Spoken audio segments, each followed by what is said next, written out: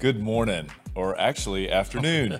Welcome to Sold with Updike Pugh, episode 68. I'm Jeff Updike. And I'm Weston Pugh, and we're so excited. We've got this new time. And last week, we both commented after the show how much more we enjoyed being during the lunchtime. Yeah. It is so much different, even the 3 hours. Yeah. Makes a huge difference, and we really liked it and thought that it just kind of worked better for us. Well, we get 2 lunches, too. This is true, because we do snack before we get here. If you hear crinkling going on during the show, that is Ceci, because Ceci has decided that she's hungry, and so she's got some little bits over there she's going to be eating on. So how are things going in the market? What's happening? I think that it's good. You had an open house. I had an open house. Jan had an open house. Traffic was nice through those, and I thought that what we were seeing was not so much tire kickers, but actually people that were interested in the house. I think one of the ways we gauge it, and we always talk about this, is how long did they stay? What kind of questions were they asking? Were they in? Were they out? Or did they mean to stay? Yeah.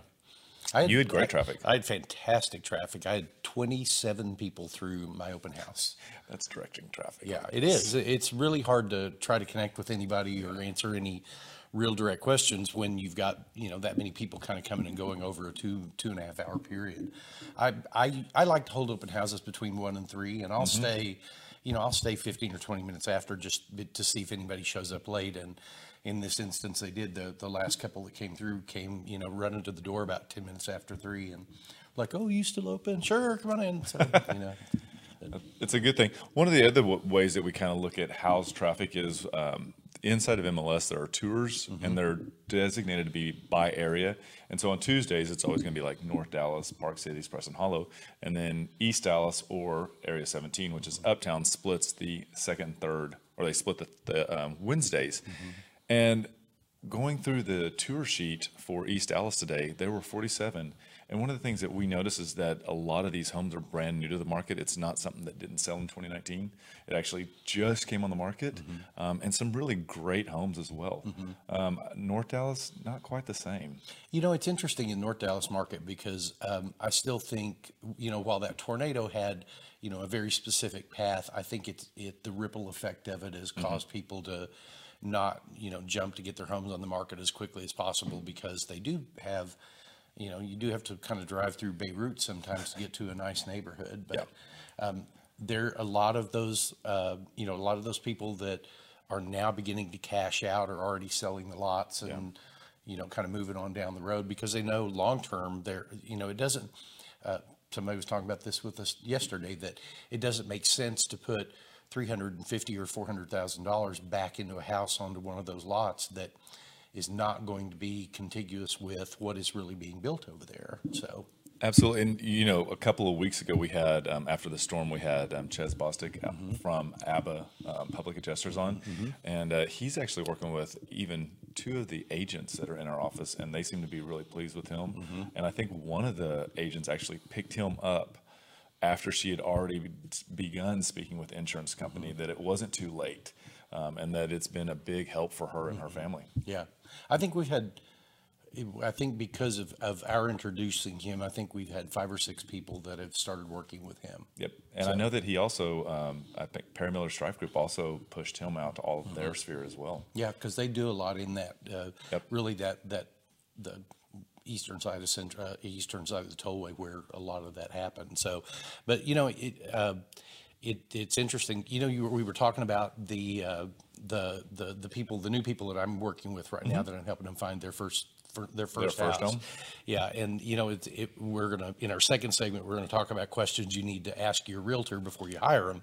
And one of the things that they asked me was, well, what areas do you predominantly work? And so we put a little map together that really shows you geographically where we've represented people, both buyers and sellers. And this is a little bit of a truncated map, but one of the things that we really enjoy about our business is that we are very consumer oriented. We're not neighborhood specialists really in any one neighborhood, but the data that's available to us out there really helps us still be able to support people, whether you are moving to Frisco from downtown, or whether you're moving to Heath, or whether you're moving to Rockwall.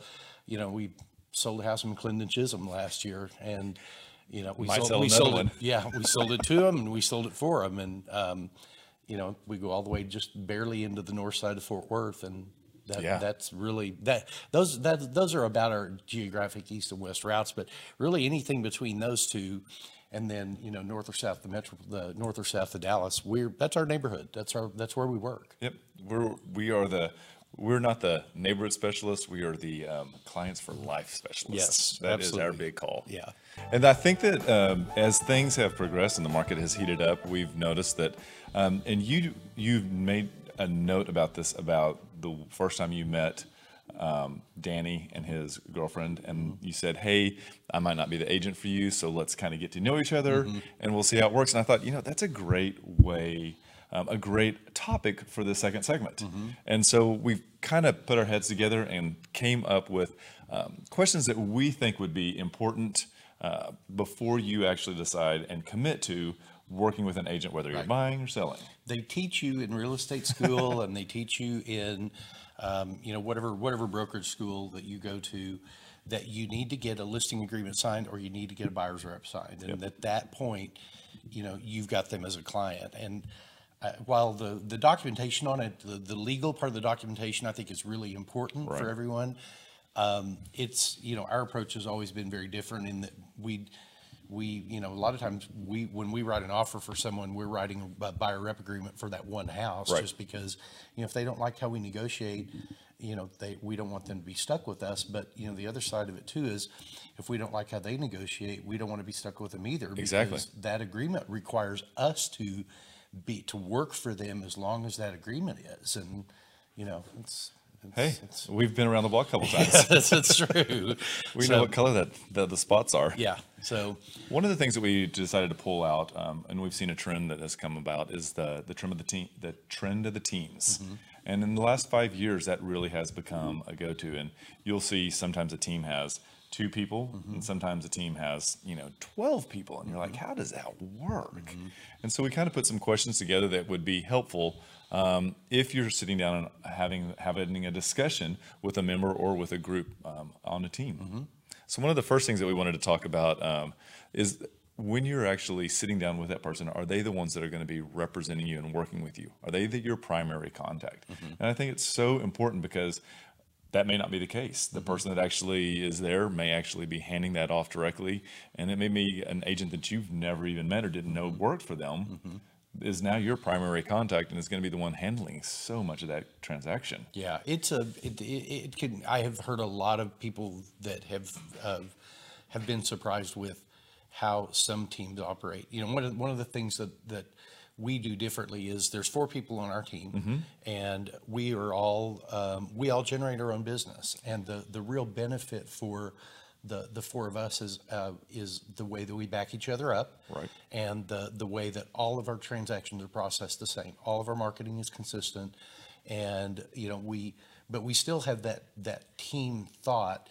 The other 2 people, Jan and David, don't work together like you and I do, but they go out and they generate their own business. And I have skills that Jan doesn't have, and Weston has skills that Jan doesn't have. And so when she needs something, she knows she can call on us, and we go on listing presentations or do whatever to help secure that business, because it does benefit all of us. Absolutely.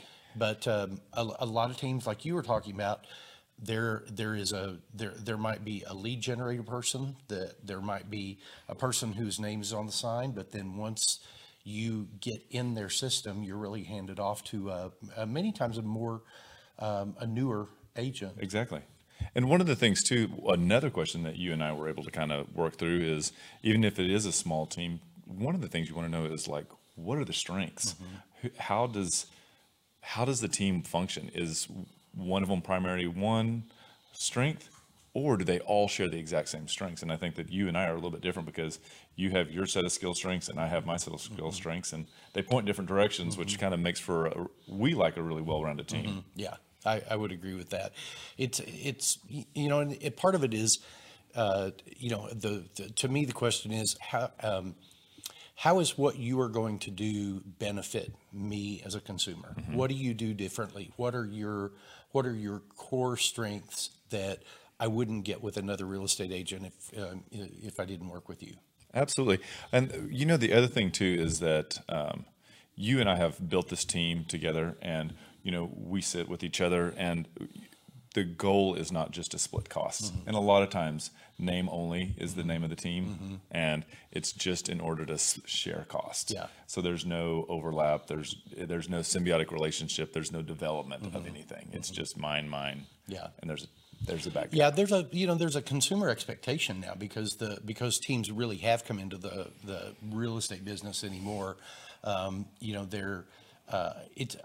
look at it and I don't know how single real estate agents are able to do everything the consumer wants anymore. Expectations are over the top. Yeah. And and I think that's another question that people need to ask us is how are we going to help set expectations for what we're going to find, whether whether we're a buyer or a seller, Yeah. or what expectations should I, or how are you going to set expectations with me for the process? Because if an agent just says, if a buyer comes to an agent and just says, well, I want to look for 2,000 square foot, 3-bedroom, 2-bath that's in Richardson School and it's got to be in this elementary. You and I know that doesn't exist. And so for somebody to not say that to a buyer and falsely take them out and spend time that consumers, I think is unfair to the consumer. Absolutely. And the other thing too is, let's see, that was that on that category. Sorry. Yep, you ended it really well.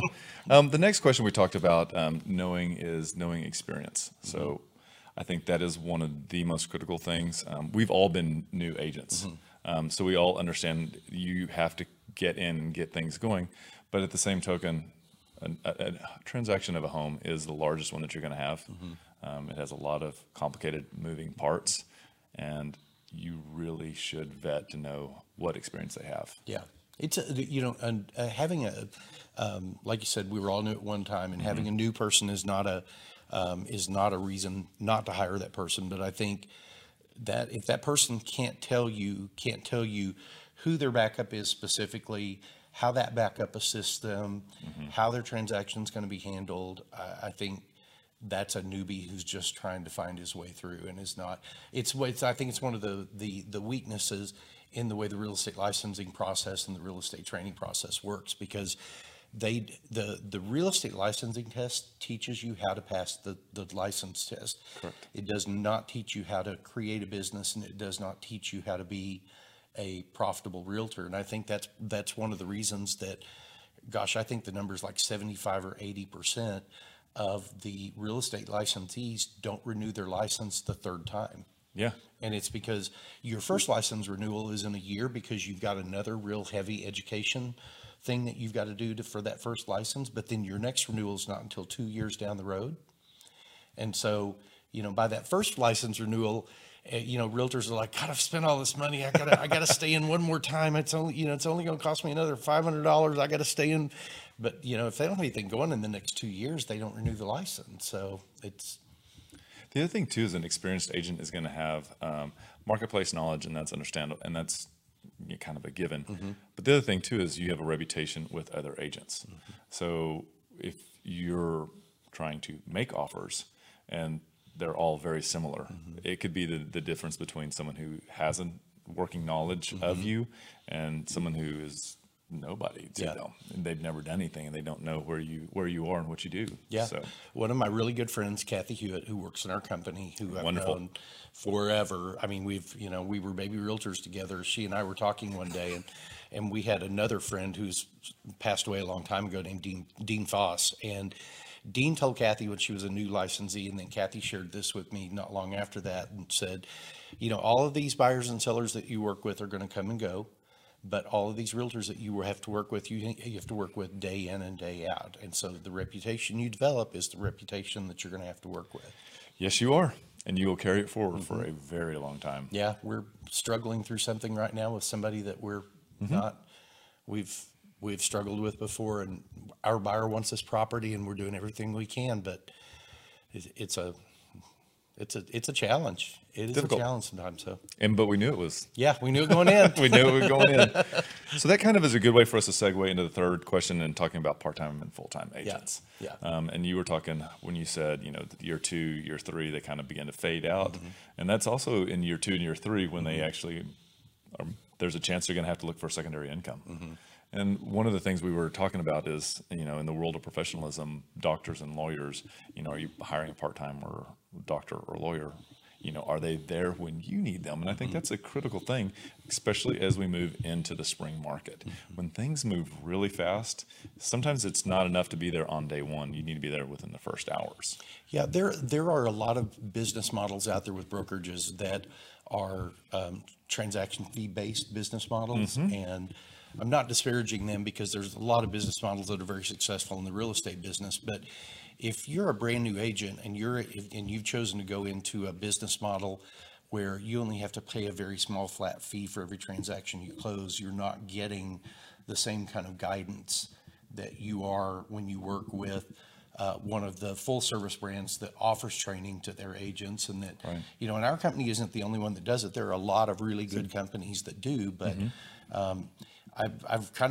I feel like if somebody tells you that they are with the fastest growing real estate company, those words to me are automatically a red flag that so if you're the fastest growing, that just means people are joining you faster, but it doesn't really mean anything else. Correct. And I think what we just said, agents have reputations, brokers have reputations. Yes, they do. So again, these are really important questions, and your neighbors actually will have insight too about their transactions and about what happened when Sally and Joe sold their house down the street. So I mean, these are really important questions that everybody should be asking. Yeah, there's and I'll finish up with this. Just I can't remember if we have number 4 or not, but the .com days that we all experienced in the 90s are about to be here in the real estate business as Correct. well. It's already started. There have been articles just last week. Yeah, just last week about some of the venture capitalist invested companies that are closing, and venture capital, when times are really good, venture capital gets really free flowing because everybody's got a lot of extra cash to try to Right. throw enough around that they think to see what's going to stick. But when they're preparing for a recession, and we've gone through one of the longest expansionary times in a very long time. Steve Brown would agree. Yeah, there is a lot of preparation that's occurring within companies right now. We have a friend that had worked for Lime for a very long time, and he was part of that 14% workforce reduction that they just had, And he was actually the 54th person that they hired, Yeah. and just finished opening Asia. yeah. So I have a feeling we're about to see the correction? the correction, the .com venture of 2020-21. You heard it here first, people. Yeah. Well, last but not least, what we want to talk about is how technology is used by agents that you're talking with. How do they get to people that are looking for your home in a way that's a little bit different? What do they do? And I think that's the big thing. And I think that you and I are constantly trying to figure out what can we do. And I think one of the biggest indicators right now is the show. Yeah. I think we've seen amazing growth with the viewers that we have on the show. You and I, Amazing exposure with properties we bring on. yep. And I think that we've got Ceci helping us all the time, and it's these elements that allow us to use multiple platforms of social media. And I think we were talking yesterday with one of the clients that we had, and we said, you brought up a really good point from the data that we had, and you said, we have actually had your property on one of our social platforms every 3 days. And that's where we talk about it. And we link to the bio on the property. And it is a huge thing. And I think it's going that step, and then it's also telling the clients what we've done and shown them so they can like and they can share and Yeah. they can comment. It's not just about putting your we're going to put your house out on Right. Facebook anymore. It It is about every social media platform and how do you present the home when it goes out? Do you do it just in static videos, or do you do it with a combination of video, or do you and static photos? And Ceci does such a great job of putting stuff together for us. And even the commercial that you see in the middle, that she put all that together, and it's all so important right now. I cannot agree more. And the other thing too that we did really started pushing out in 2020 was we've created a podcast as well. So the podcast now, I think you can Google and find it. And I know for sure it's on Spotify, it's on iTunes, but I think y'all were able to syndicate it in other platforms as well. I believe Google has picked it up. I think you can get it pretty much anywhere you get your podcast now. Well, we hope that those are some really valuable questions that you would consider. If you would like and have other comments that you thought were important, we'd love to hear about those as well. Right. Thank you for tuning in today. We really do appreciate it, and we hope to see you again. And remember, we want to be realtors for life.